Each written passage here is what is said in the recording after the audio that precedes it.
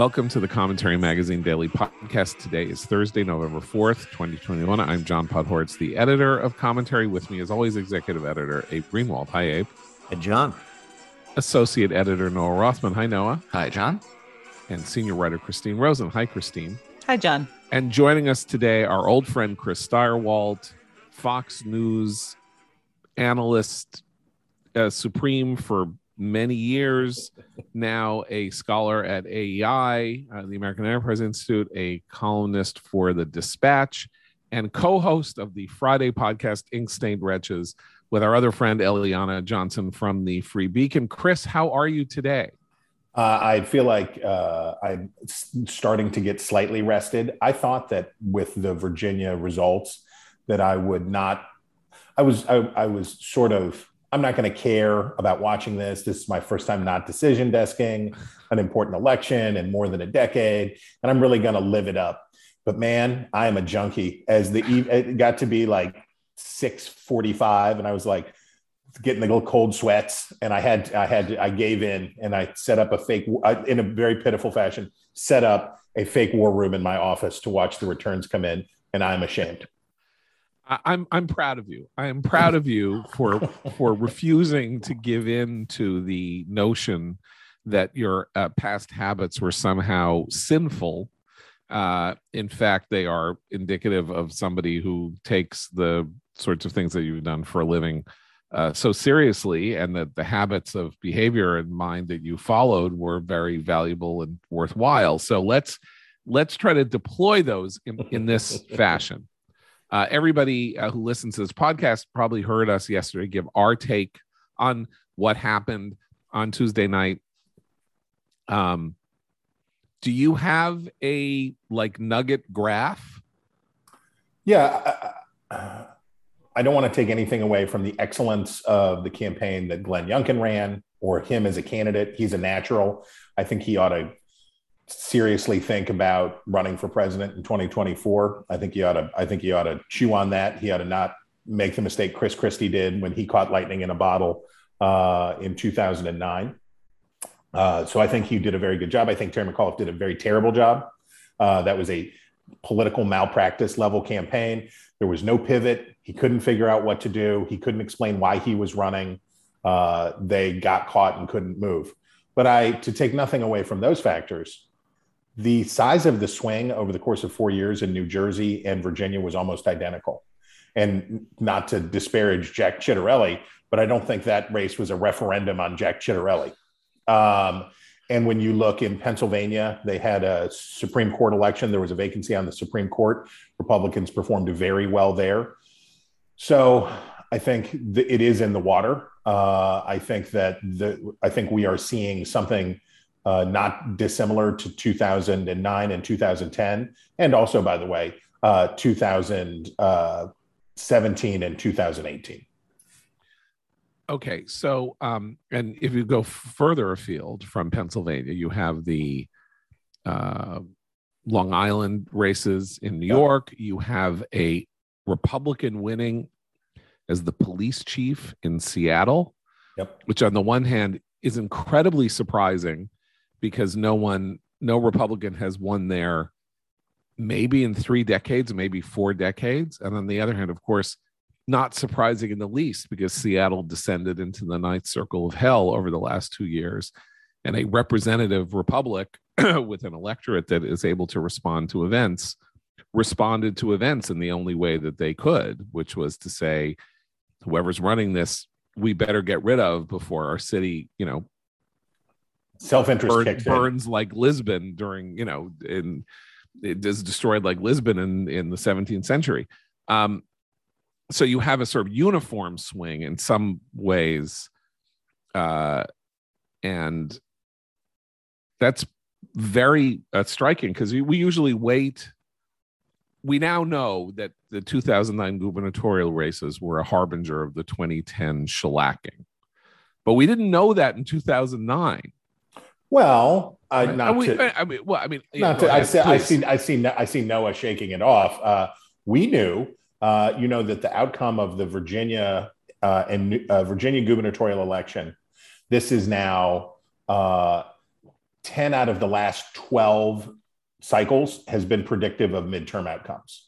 And high correlation because, put it this way, you're looking at, now this was a much larger electorate than in some previous cycles, but these are measures of intensity. More than anything else, these are measures of which party has voters who are willing to get off of their tukuses, their tukai, and go down to go vote in when it's not a presidential year, it's not whatever. So this is a measurement of engagement and activization, and these are always auguries. These are always big auguries. Yeah, I would like to add that I was at Campaigns and Elections magazine at the time, and everybody I spoke with said, yeah, this is a giant meteor is screaming towards Earth. We see it. It's there. We all were watching it, and there's nothing we can do about it, with the exception of one thing, which is to pass our agenda.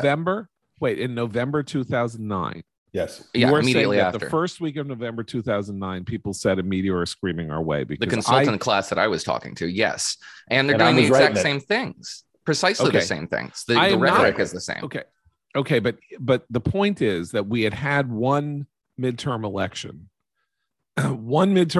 before it that had the kind of, I mean, actually we had two, because if you count 1947, all of that, we had a couple of midterm elections that had these wild swings. But the Gingrich 94 election was a unique event in my political lifetime, in the dramatic, the sheer size and scope, right? It was 52 seats. Nobody expected 63 seats in 2010. And the whole point is, the reason I'm bringing this up to say that something is very big. In 2009, you may have heard all these people saying was screaming, and Chris, you may have said that the meteor was screaming toward them. But I don't think that the conventional opinion was, there's discontent, and we're still dealing with the financial meltdown, and, the money hasn't started to flow yet from the stimulus, and healthcare hasn't passed yet.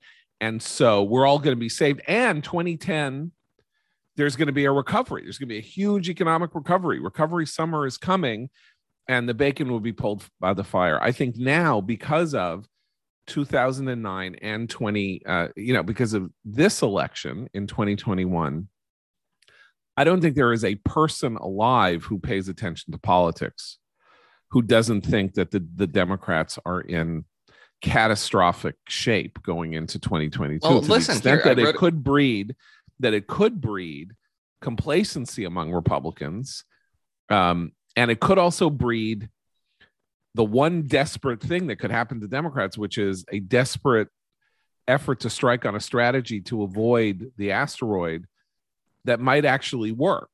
I doubt it, but yeah, go ahead. The parallels to 2009 and 2010 are pretty striking and significant. And there are some Democrats saying as much, because they're doing the exact same things. I wrote a piece on MSNBC for this, on this topic. In 2009, the post-New Jersey, Virginia election results, the strategy was to call Republicans obstructionist. They're not advancing our agenda. Their strategy was to say they don't have an agenda of their own. The strategy was to say they were extremist. To the extent that they had any political predilections, they were well outside the scope of what Americans would accept. And also, the only way out of this for us is to pass this agenda that has radicalized the electorate against us in the first place. That is everything you were hearing in 2009, you are hearing today from the very same people who think they can talk themselves out of this trap that this corner they painted themselves into. In 2009, 2010, the consultant class was talking a lot about 1994 and saying 1994 was very avoidable. And it's avoidable now if we do this strategy that they're implementing today as we speak. And the Republicans did exactly the same thing in 2017. So the 2017 results in Virginia and New Jersey Republicans should have taken from that, like, does not look good. They should have taken some cues, but they don't take cues. They never take cues. The reason they don't take cues is they engage in motivated reasoning. If what you want to do is pass a $6 trillion social safety net deficit spending package, then everything is going to look like that. That's what everything's going to say. But Noah's 100,000% right. Obamacare in 2009. So people were still concerned about the recession. People were still concerned about, we were still at 7, 8, 9% unemployment. People were very, very anxious. And Democrats said, no, we have to do healthcare now. We've just got to, we're not going to do immigration. We're not going to do gun control. We're not going to do anything else. We're going to do this. Even after Scott Brown won the seat in Massachusetts, they did it anyway. So there's nothing, John, you can ever tell them. You can't tell them anything because everything to them will sound like, and this is why we must immediately take the log flume. Abe? Well, I think, in terms of the Democratic response, I think there's one difference now that I think makes what they're up to this time round less effective, because they're leaning on a crutch that's not working that they didn't have then, which is Donald Trump, right? Mm-hmm. That is yet another thing that I don't see them dispensing with anytime soon. Well, Donald Trump is the one who gets to choose. The interesting thing about Virginia is the absence of Trump, the dog that did not bark, helps us understand a big part of how Glenn Youngkin won. But it also speaks to the power of Trump. If Trump would have wanted to, he could have lost that race for Glenn Youngkin, and he could have done it in 4 or 5 days. He could have come to Virginia. He could have done in Virginia what he did in the Georgia runoffs, and he could have absolutely cost them that seat. And what sets Donald Trump apart from a lot of politicians is he is absolutely willing to harm himself, other people, everyone. He is a political suicide bomber. And that is what Republicans are afraid of. Well, he did kind of try, didn't he? I'm sorry, I'm briefly. Didn't he put out the statement where he said, essentially, I control your voters. They come and they go on my whim. You defy me at your will. And that kind of landed like a lead balloon. He left a little bronzer streaks on Virginia's election a little bit. There were a few Clinique toner wipes left around, but in the end, he made the choice to sulk, and he gave one interview where he was a little sour about Youngkin. And certainly, if Youngkin would have lost, what would he have said? Because he did not fully embrace me. This is why he was defeated, right? But I think in the whole, he recognized the degree to which he was a liability. Can I add to that? I'm curious, Chris, what you think about that. There's one huge chunk of the electorate that clearly decided the victory for Youngkin, and elsewhere we see evidence, and that's independents, people who voted for Biden and then swung to the Republican. And those are the people who actually don't like Trump, I assume. These are the people that were turned off by Trump. And it's intriguing to me that the Democratic political class are very carefully trying to avoid confronting the reality of those voters, right? Because they don't really want to call them racist because they need them to win next time. But they are also really annoyed that they voted for a Republican who they feel is, white supremacy in a fleece vest. So how are both the Republicans going to keep those voters next time around? And how are the Democrats going to deal with them if they don't even know how to talk to them or about them? So think of Terry McAuliffe, a Clinton Democrat, and sort of enthusiastic sleaze politician, right? Like Terry McAuliffe's brand is, I'm the bag man and I'm a pragmatic Clintonite. That's my thing. And he knew what to do. Terry McAuliffe would, if he were advising a candidate, he would have said, well, here's what you have to go do. You got to talk out of, and Youngkin did this to a certain degree, talk out of both sides of your mouth. You got one message that works over here. We're going to talk about critical race theory a little bit, but we're going to focus on the schools because people are going to cast onto that issue whatever is in their heart. And whether you are a Biden voting parent in Fairfax County who could not believe the incredible maltreatment of children that was mandated by the teachers unions, that was the huge pain economically and emotionally and developmentally on the children of Virginia by this stuff. It was really shocking. So he was able to speak to both of them. He found a way to speak to both of those audiences at the same time. McAuliffe would have known what to do, except for the fact, and I blame the California recall quite a lot on this. California recall was never going to happen. That was never going to take place. Once California voters were like, I don't want Gavin Newsom to be governor, but you're saying if I vote to recall, Larry Elder will become governor? No, absolutely not. We're not going to do that. But the lesson, and I did hits on multiple networks and talked to multiple people who were like, the Trump factor really worked in California. I was like, no, California worked in California. What are you talking about? And the timing of how that worked out, Democrats brought into Virginia an absolute belief that talking about Donald Trump was the way to frighten these voters away. But two things happened. Number one, Trump did stay away. That was very important. But number two, McAuliffe found himself trapped between the two constituencies. When Randy Weingarten is part of your closing argument, what you are admitting is that you have lost the debate, right? You've been defeated in the central area of the debate, and now all you can do is turn up the bass.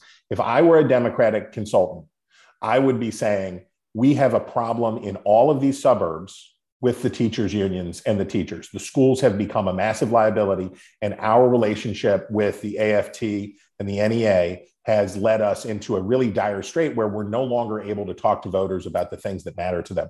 As I wrote yesterday, this was still a pandemic election. This was an election about the pandemic. In New Jersey, it was about masks, but in Virginia, it was about schools.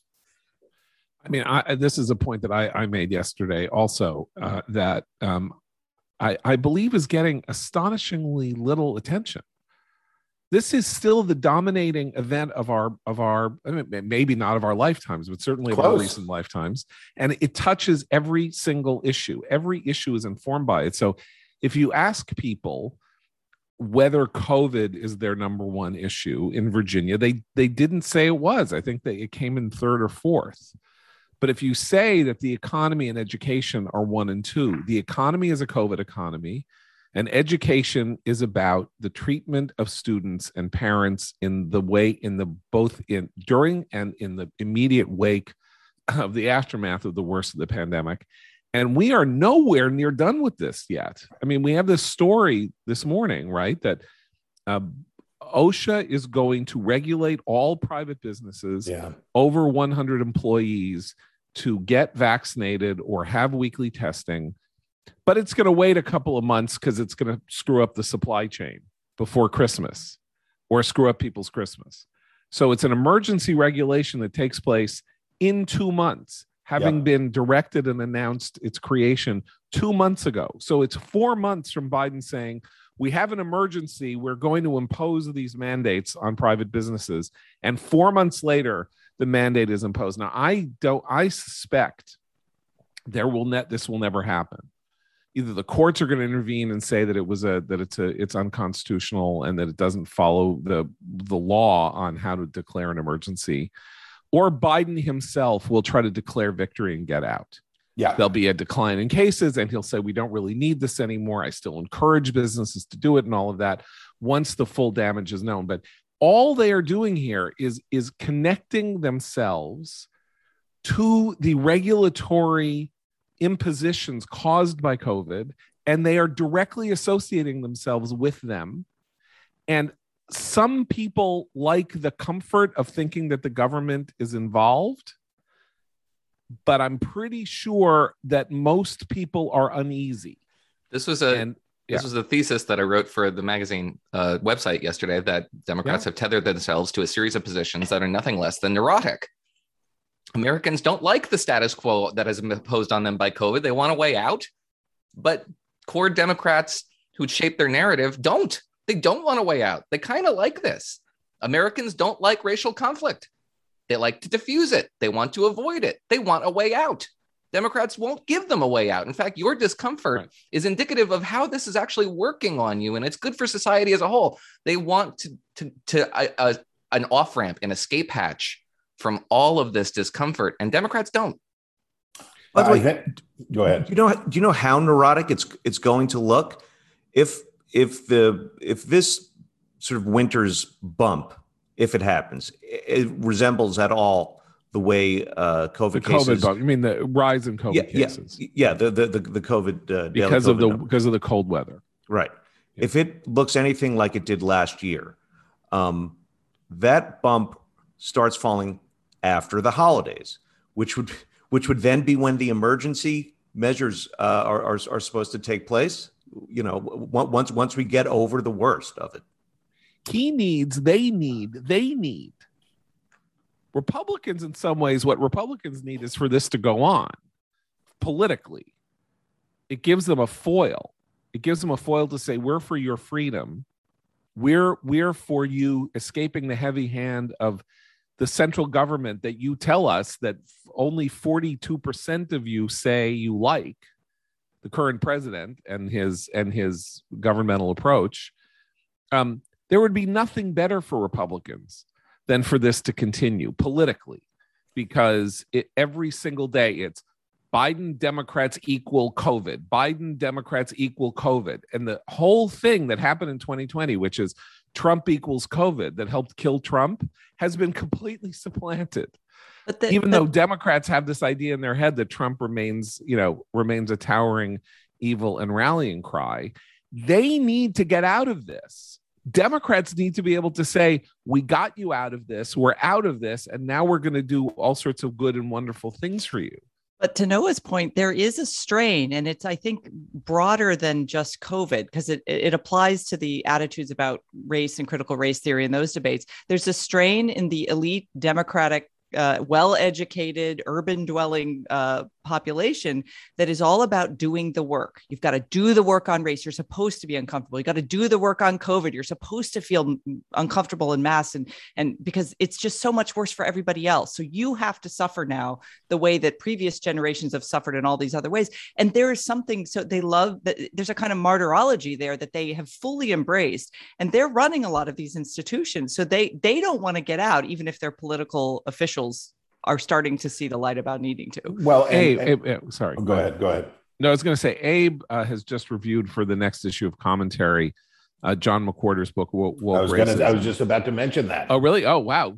See, great minds think alike. And Abe, you evoke this essentially Presbyterian. I mean, that wokeness. Puritanical, please. We need to start. No. Hold on. Okay, well, that puritanical is for Noah's book coming out in the spring. But I mean, essentially, it's a Presbyterian worldview. Yeah, McWhorter says it is a religion. Right? There's a Presbyterian on this call. The term that McWhorter uses is elect. So let's leave us Presbyterians out of this. All right. Okay, I apologize. Anyway, but Abe, can you? I mean, so in essence, the idea that there's the Buddhist idea that suffering brings you knowledge, but in this case, it is more that the acknowledgement of sin, living in accepting. That's the main goal, is to highlight, to point out the sin that, by the way, you can never expunge. I mean, we were talking about COVID, but it's related in terms of this sort of self-flagellation. The sin that you can never expunge of white racism, to hold it out there, of white supremacy, to hold it out there, say, look at this, we live with this every day. This governs everything we do. And by the way, McWhorter talks about the doing the work a bit. That is a huge part of the actual sort of religious that is the practice. And can I just say in response, Chris has written extensively about populism, which is essentially a counterforce to this across all generations and in American history, which is, it is one thing for businesses, for religious figures and all of that to preach, you must atone for your sins and your evils and do the work, right?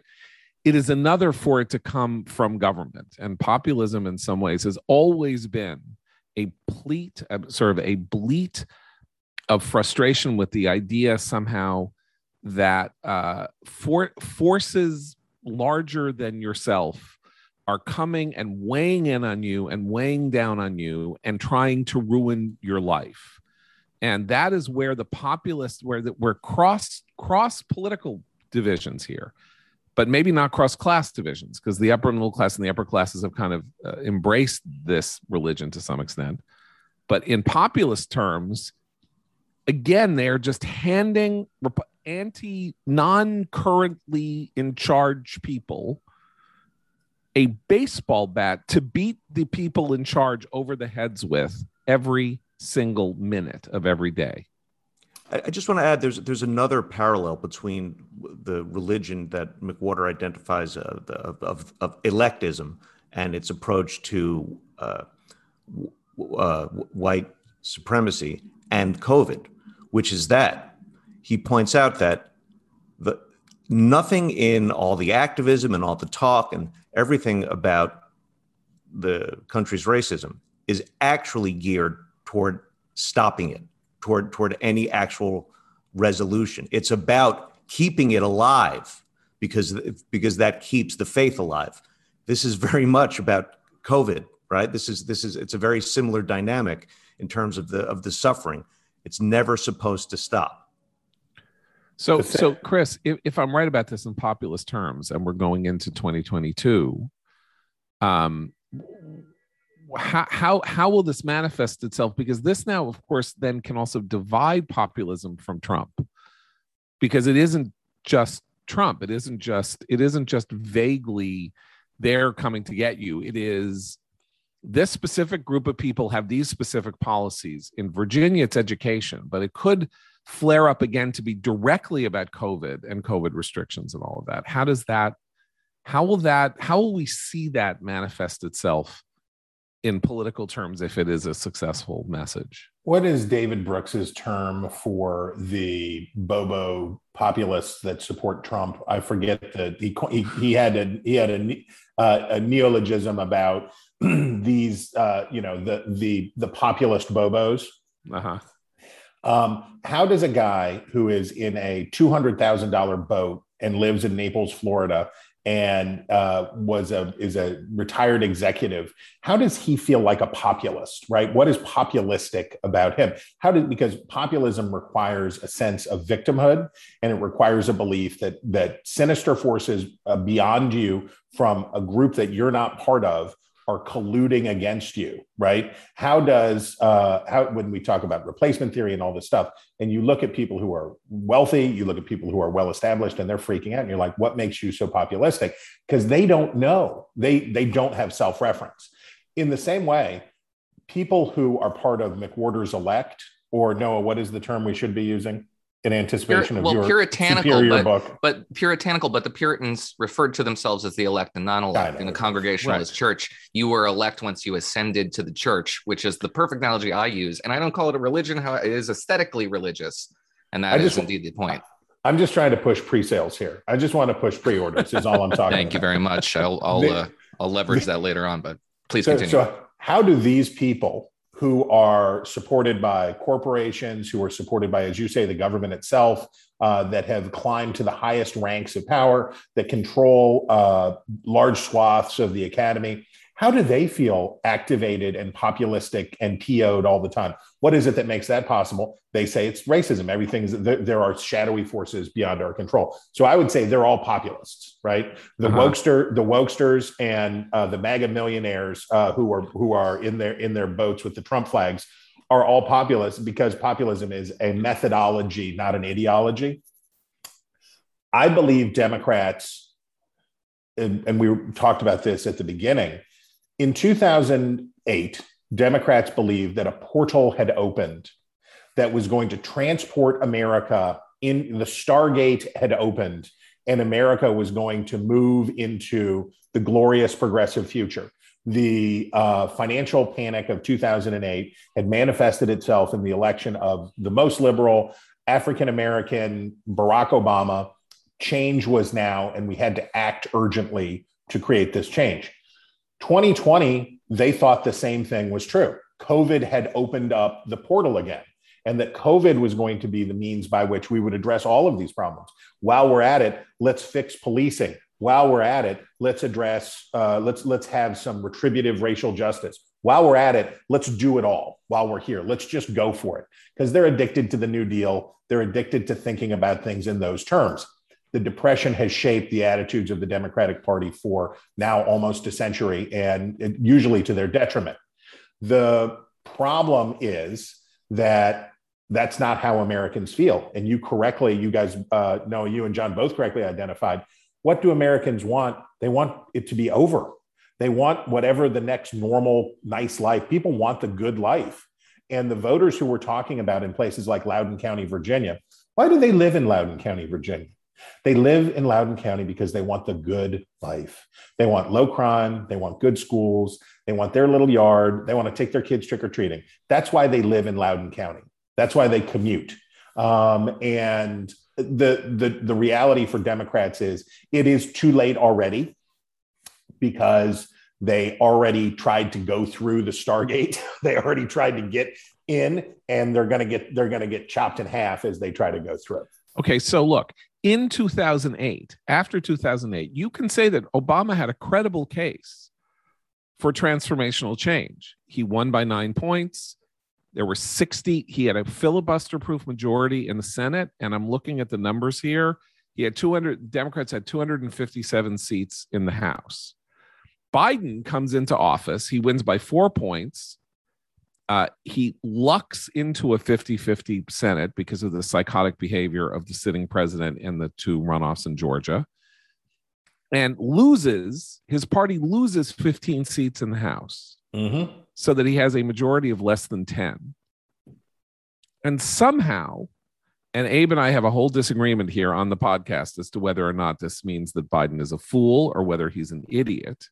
He was gulled into believing by, having John Meacham and Doris Kearns Goodwin and other notable historians of news magazine genius to explain to him how, if you've read 3 books in your life, you might think that you were FDR or LBJ. And of course, as I say constantly, LBJ came into office. He won by 22 points. He had 69 Democratic senators and a margin in the House of 155 seats. And they passed 70 pieces of legislation in 1965 that constituted the Great Society. And you know why they did it? Because there was a mandate from the American people that they could do whatever the hell they wanted. And you'll notice, by the way, that Johnson did not end up being president in 1969, despite all that, right? So there's Biden, 5, 6, 7 seat majority in the House, no majority in the Senate, a victory by 4.5 points against the craziest, weirdest president who ever lived. And he believes that he has a mandate for the bills that are about to, this one bill that is about to collapse in the House today, which I want to get to. There's nothing in the Virginia results at all that wasn't evident in the 2020 results. There's nothing evident in the Virginia results that you couldn't have seen in the 2020 results. In all of the things that you described, Republicans gained 1 state legislative chamber in 2020. They didn't lose any. They gained 1 governorship in 2020. They didn't lose any. They gained seats in the House. And as you say, if it were not for DJT, they would have retained control of the Senate. And the 2020 the fact that Joe Biden had reverse coattails in 2020 should have been, and was to some smart Democrats, the message of, guys, we have a tiger by the tail here. We got to find a way to pick the things that people like to do first. We've got to pick the things that people like. And what's his name?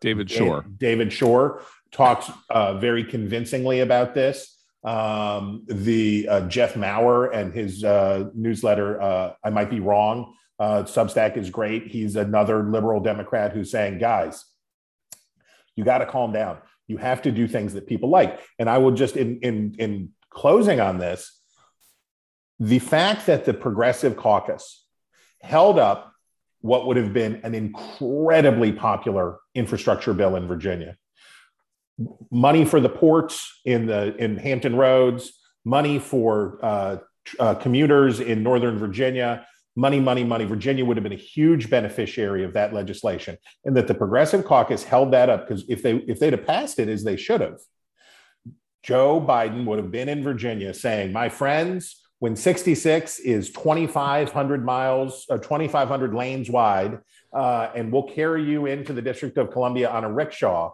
he would have been able to do all of that, and people would have been pleased. But the progressives said no, and this is a direct result. I want to get to that, but first, let me talk to you about something that we men have to deal with, which is a comfort in our clothing, just like women do.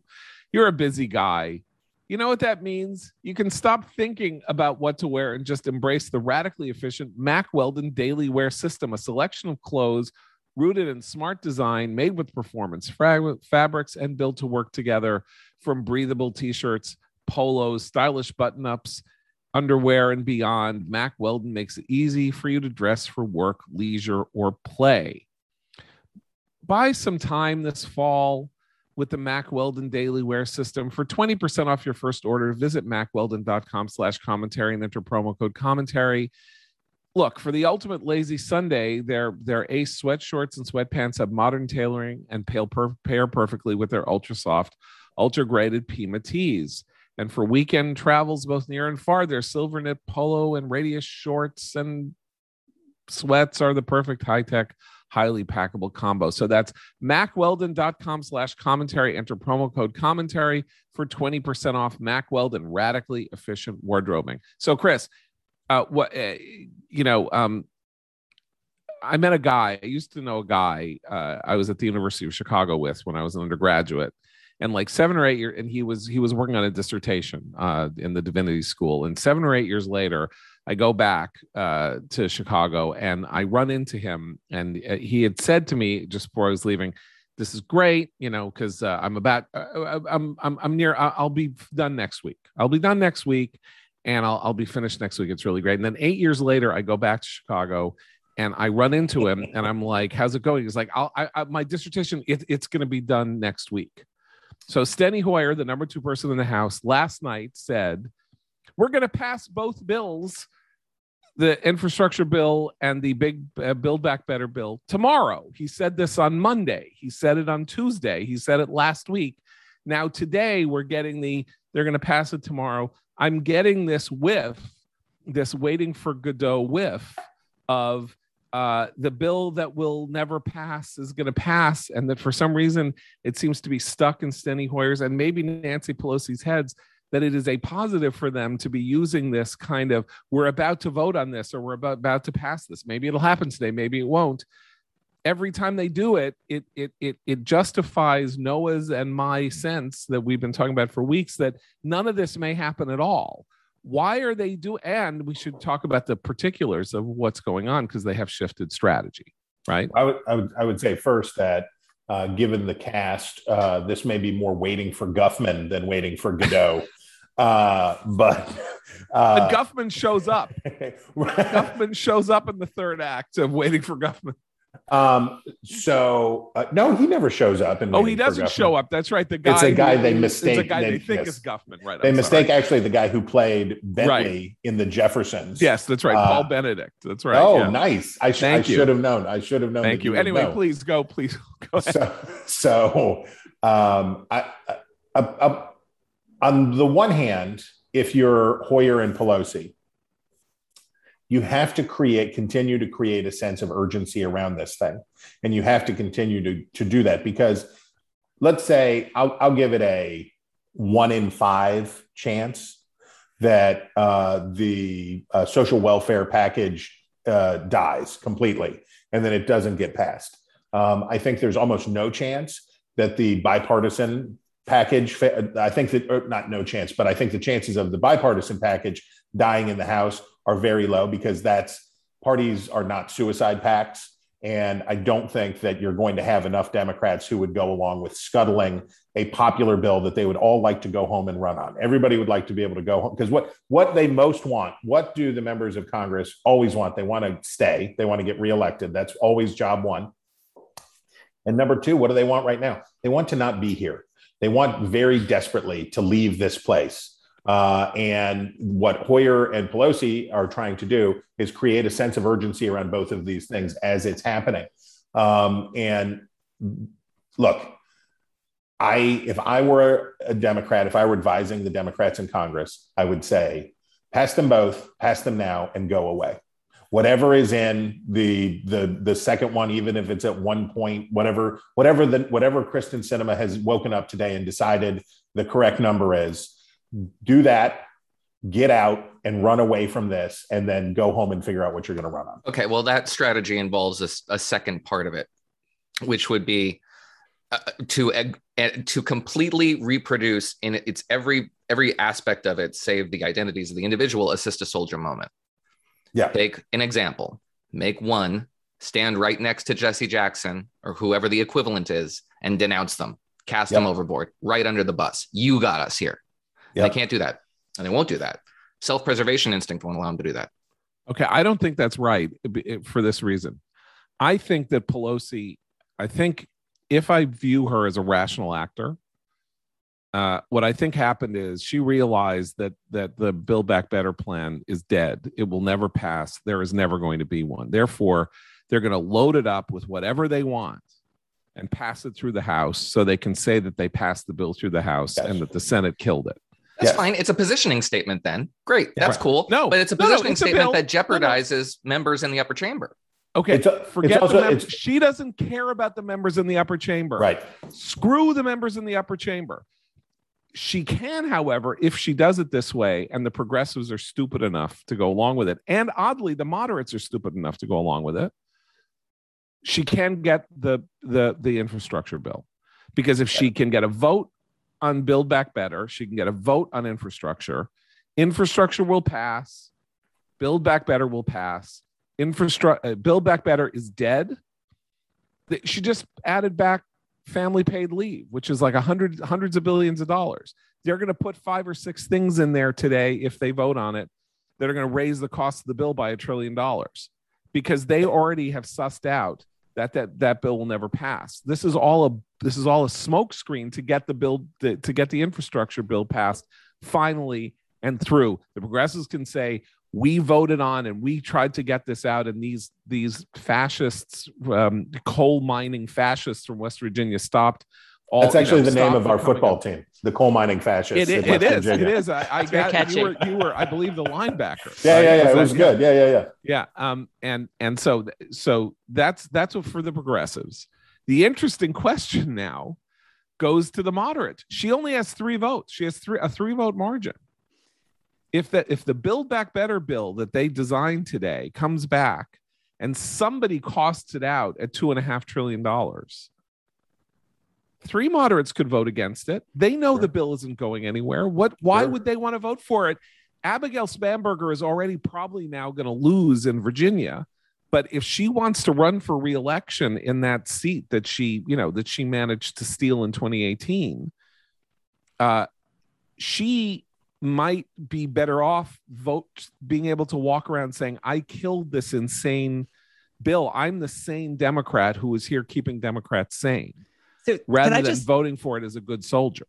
Can I just add to that's an important point, because even if they can bully all the moderates into going along with this larded up thing, which is, as you all, I think correctly say, would just be killed in the Senate, they're taking back a message to all those independent voters saying, not just saying, look, we did something, but they stopped it. That's the message that just lost in these last elections. What they're saying is, we really don't care about all the spending. People are responding to economic questions on polling that they care. They actually are paying attention to these massive numbers. They're worried about them. And this is the wrong message. That worked before. It's not possibly going to work now with voters. And as we've said many times now, independents in particular are drawing a straight line between profligacy in Washington and their worsening personal economic conditions. It's not going to get any better. This is all bubble talk. If they think that they can legislate their way out of this, again, what we said in the beginning of the podcast, they just want a roadmap out of where we are now. And that's not what they're getting. So the hostage taking of the Progressive Caucus is very much reminds me of the Tea Party and the Freedom Caucus back in the days when they ate John Boehner alive. What Pelosi has been willing to do that Boehner would not do is take force painful votes for moderates. It was part of how they lost so many seats in 2010. Because of the dumb cap and trade vote that was never going to advance in the Senate, but she insisted on it anyway and forced moderate. I don't know how many of the seats, the 63 seats Democrats lost in 2010 was because of cap and trade.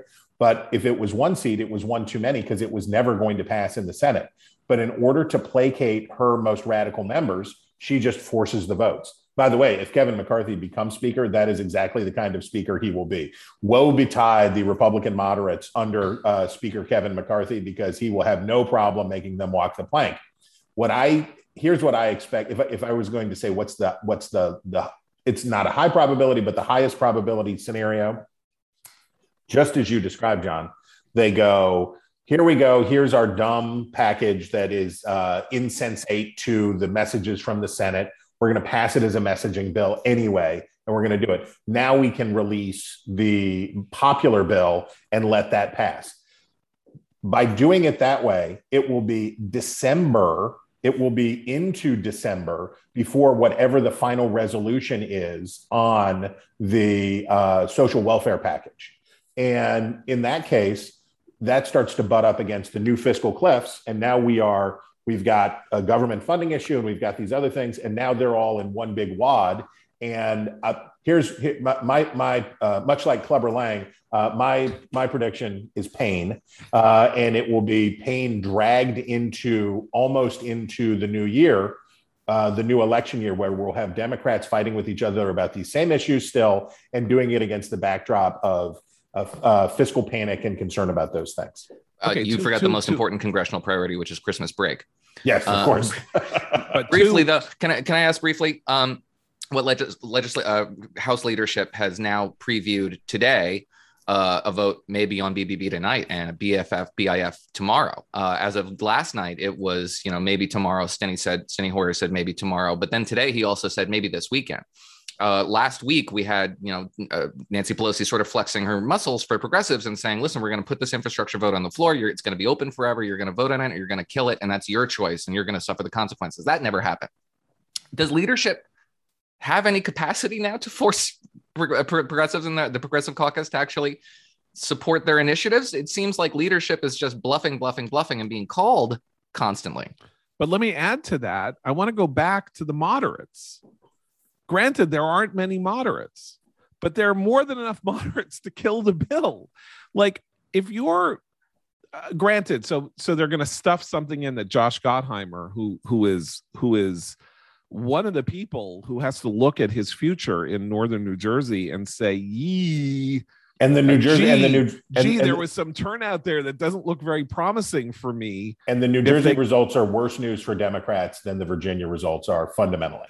Way worse. First of all, technically speaking, the swing in New Jersey was 15 points. I mean, it was only 12 in Virginia.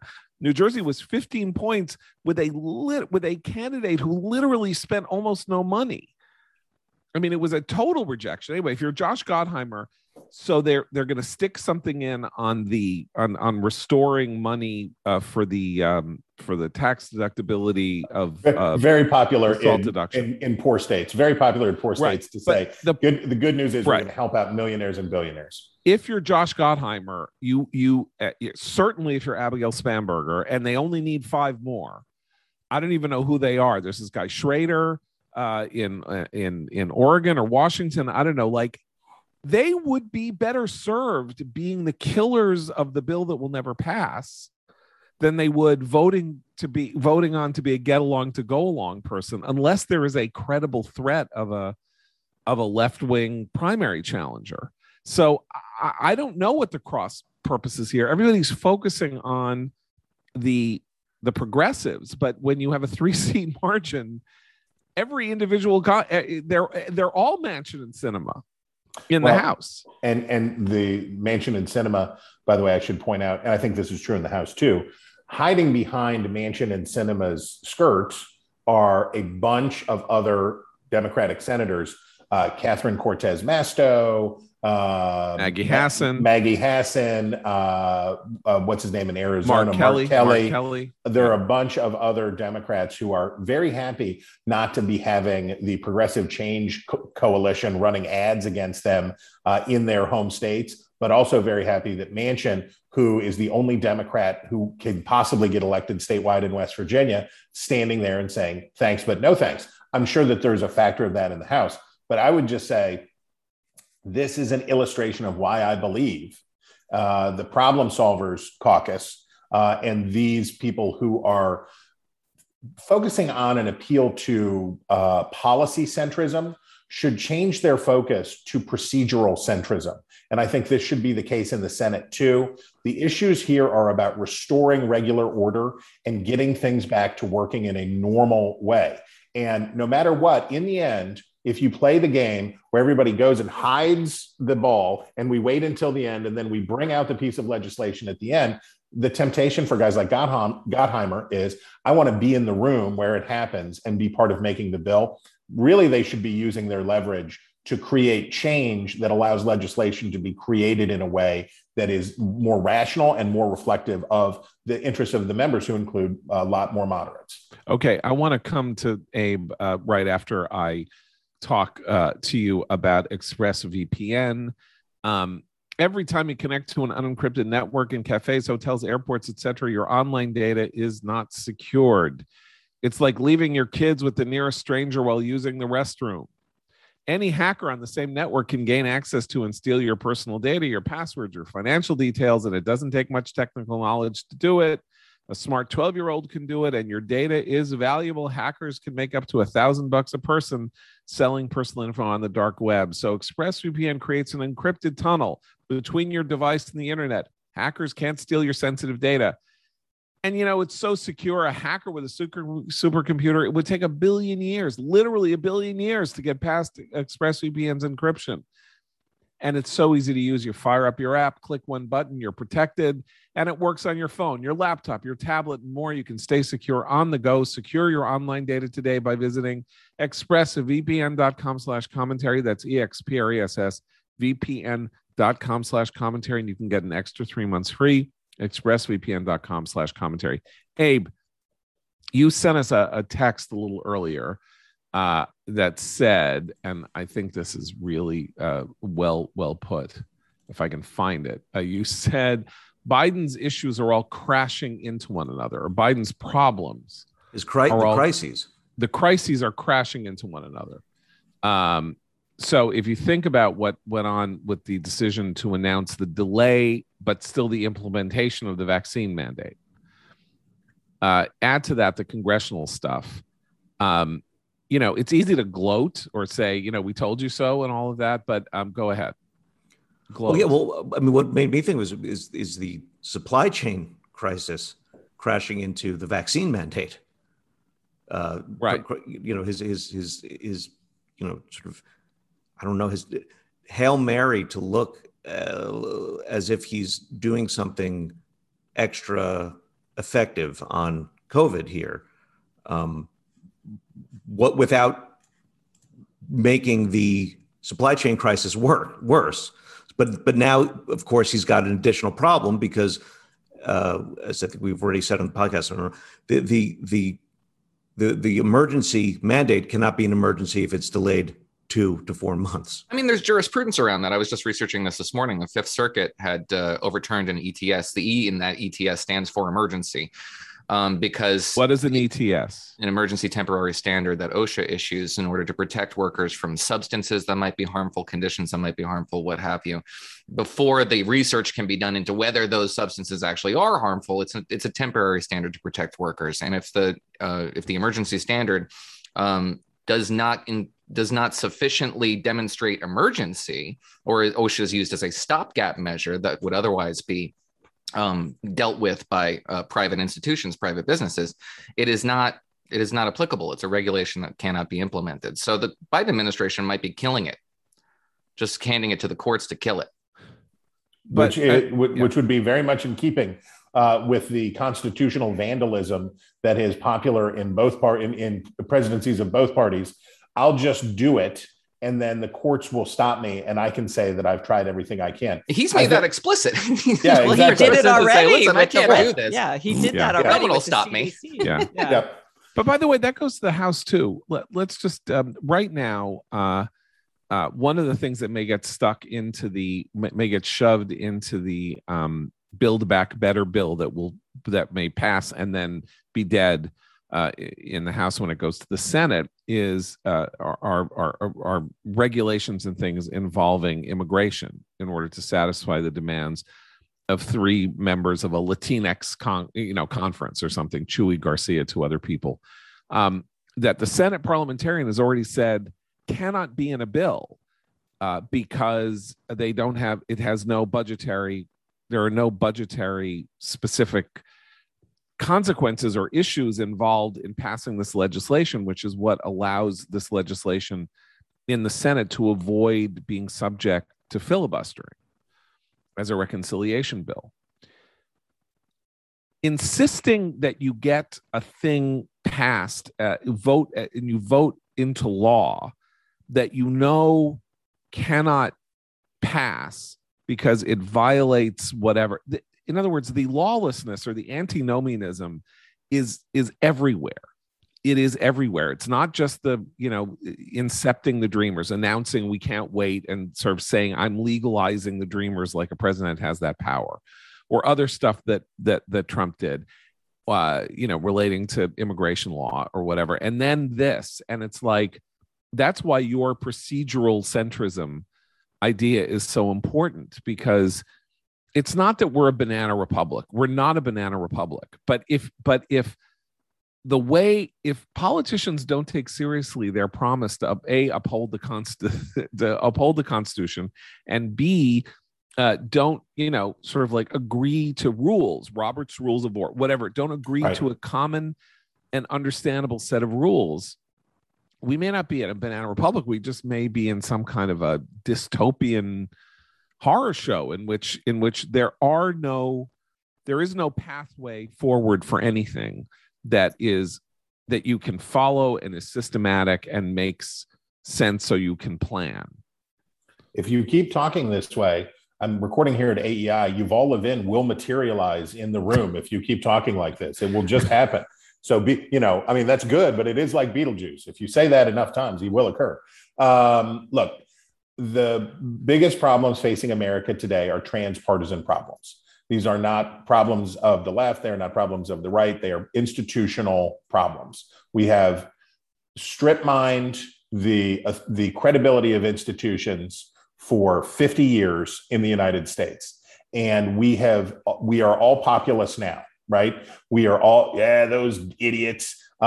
Thinking about one of the miracles of the Virginia election is that Glenn Youngkin is a normal, rich dude. He is a credentialed, accomplished individual who did not run as a wild hair, crazy, we've got to tear down everything. He said, I'm a pretty nice, he's like, if a golden retriever were a politician, this would be Glenn Youngkin in obviously a fleece vest. But the problems that we confront is that no one wants to be the grown-up, right? No one wants to say, we have a lot of things that we do in the United States, by the way, that are legal but not constitutional.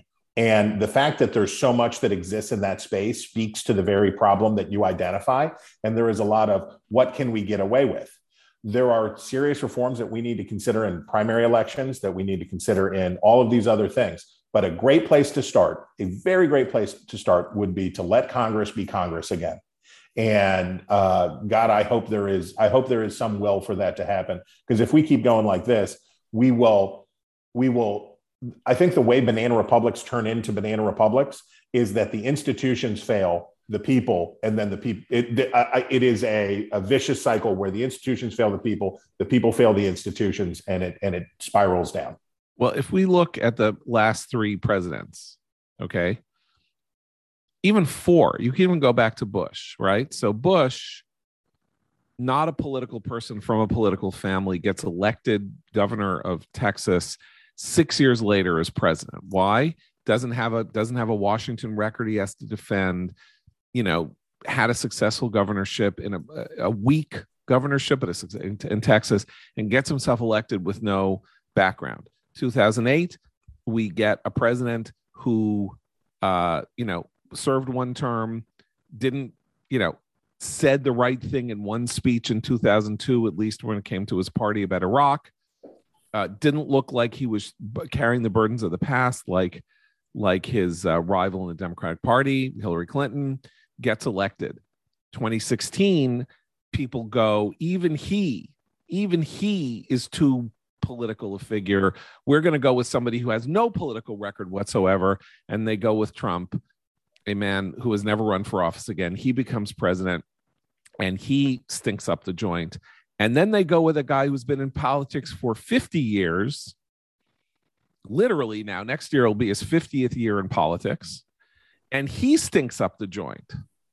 So we kind of have a leadership crisis in this one sense, which is to say, we have designed our modern life, unlike the 19th century.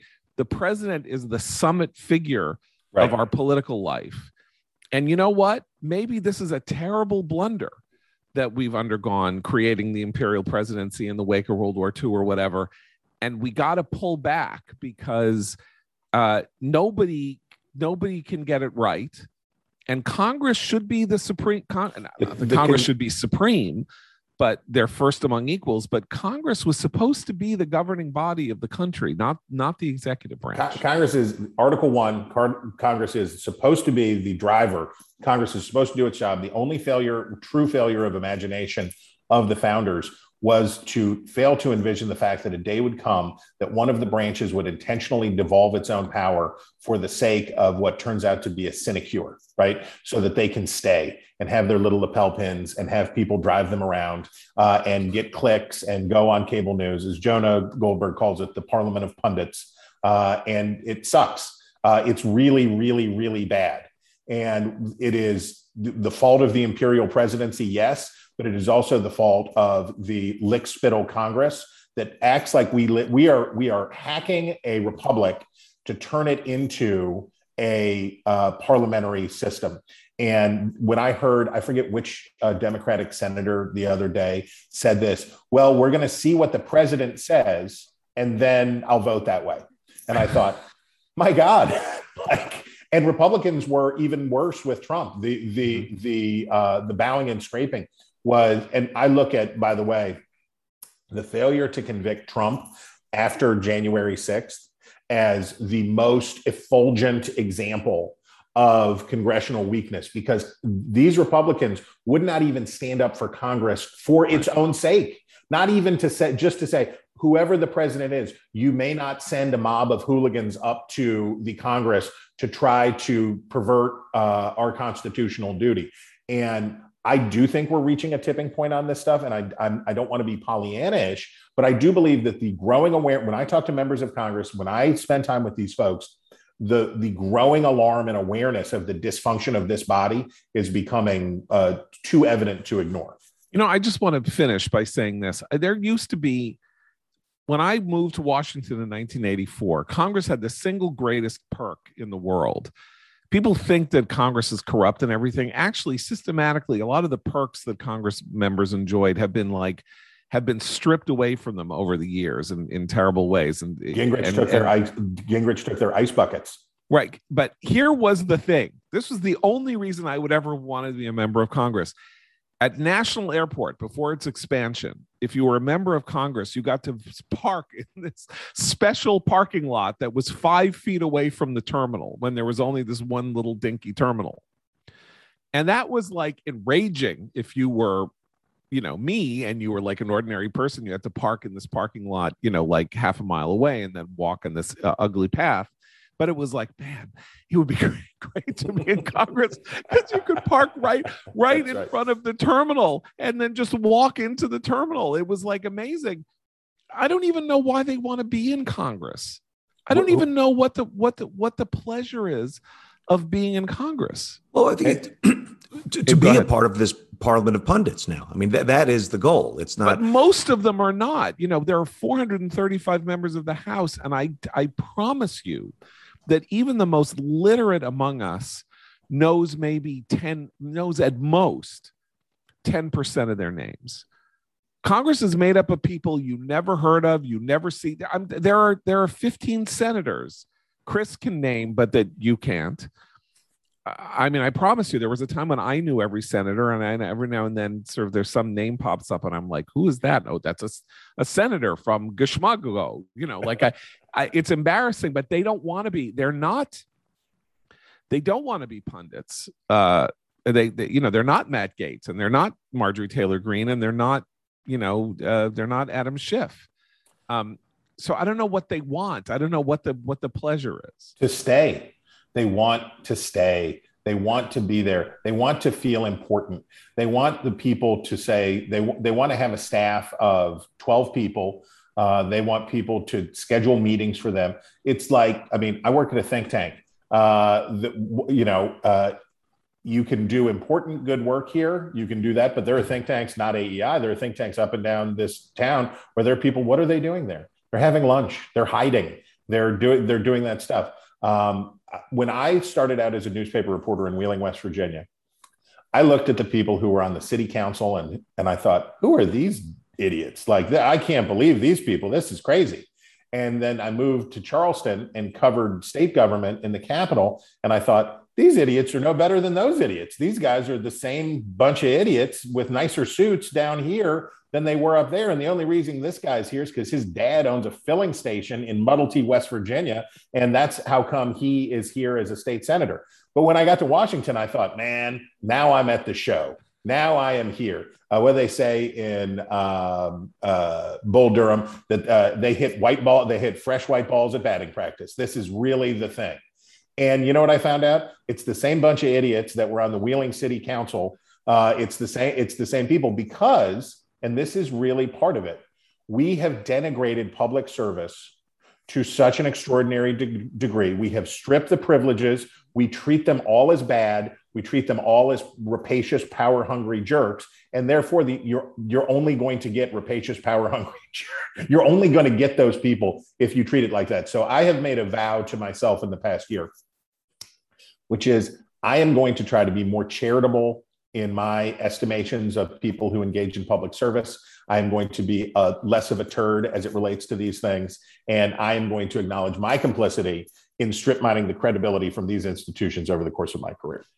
I'm just saying I want you to join me in my crusade to restore the congressional parking lot at National Airport with the hope that somehow it will be so much as it would be to me like having heroin injected directly into my veins. Wouldn't that be amazing? That this would immediately stiffen their spines and make them. I mean, they'll do it. I'm sorry. I'll just say they'll do it under Biden, but it'll be for electric cars only. And then it'll be just like this Pyrrhic victory for you. Only the cars that look like I could fit them in my breast pocket. Those little tiny ones that you're like, how quickly will you die when you are rear-ended by a Ford F-250 on 66? By the way, there was a fantastic tweet yesterday. I can't remember who did it, who said that one of the things that was being restored or was in Build Back Better, something like that, was a $12,500 tax credit for the purchase of an electric car. $12,500 American dollars? Yeah, I'm not quite sure for whom. It may have been if you buy a fleet or something. If you buy more than 5, it's like that 5 will get you a $12,000 per credit. And whoever it was looked up how many electric cars had been sold in West Virginia last year, and the number was 47. So the idea is, you expect Joe Manchin to vote for this bill with a $12,500 subvention per car for an electric car when literally no one in his state has purchased an electric car? They're marketing it wrong, John. They have to not call them electric cars in West Virginia. They have to call them coal-fired cars. These cars are powered by clean-burning West Virginia coal. That is running electricity plants. That's all I'm saying. There we go. The coal car. I'd fully endorse the pod plan for preferred parking. Okay. The real PPP. Since it is my plan, I believe that I should get I should actually have a designated space as the designer of the plan. You're the commissioner. Okay. Chris, it's so great to have you. It's always great to have you. Everybody should go to Amazon and buy Chris's book on populism, Every Man a King. And of course, next spring, Noah's book on the rise of the New Puritans. We'll be talking about that more, but Noah, you can't just throw out the name or throw out the words that are connected to the book. You're going to have to start citing the title of the book and telling people that it's on pre-order and all that. If it's on pre-order, maybe it's not on pre-order yet. Okay. But I'm the teasing section of the rollout. I'm incepting this into your imagination. You make these gnomic utterances and no one knows what you're talking about. So I'm the one who has to tell people what you're talking about. This is neuro-linguistic programming, John. I learned this from Donald Trump himself. This is your idea, not mine. Okay, there you go. Anyway, Chris Stirewalt, thank you so much. We'll be back with you tomorrow for Abe, Christina, and Noah. John Podhoretz here. Keep the candle burning.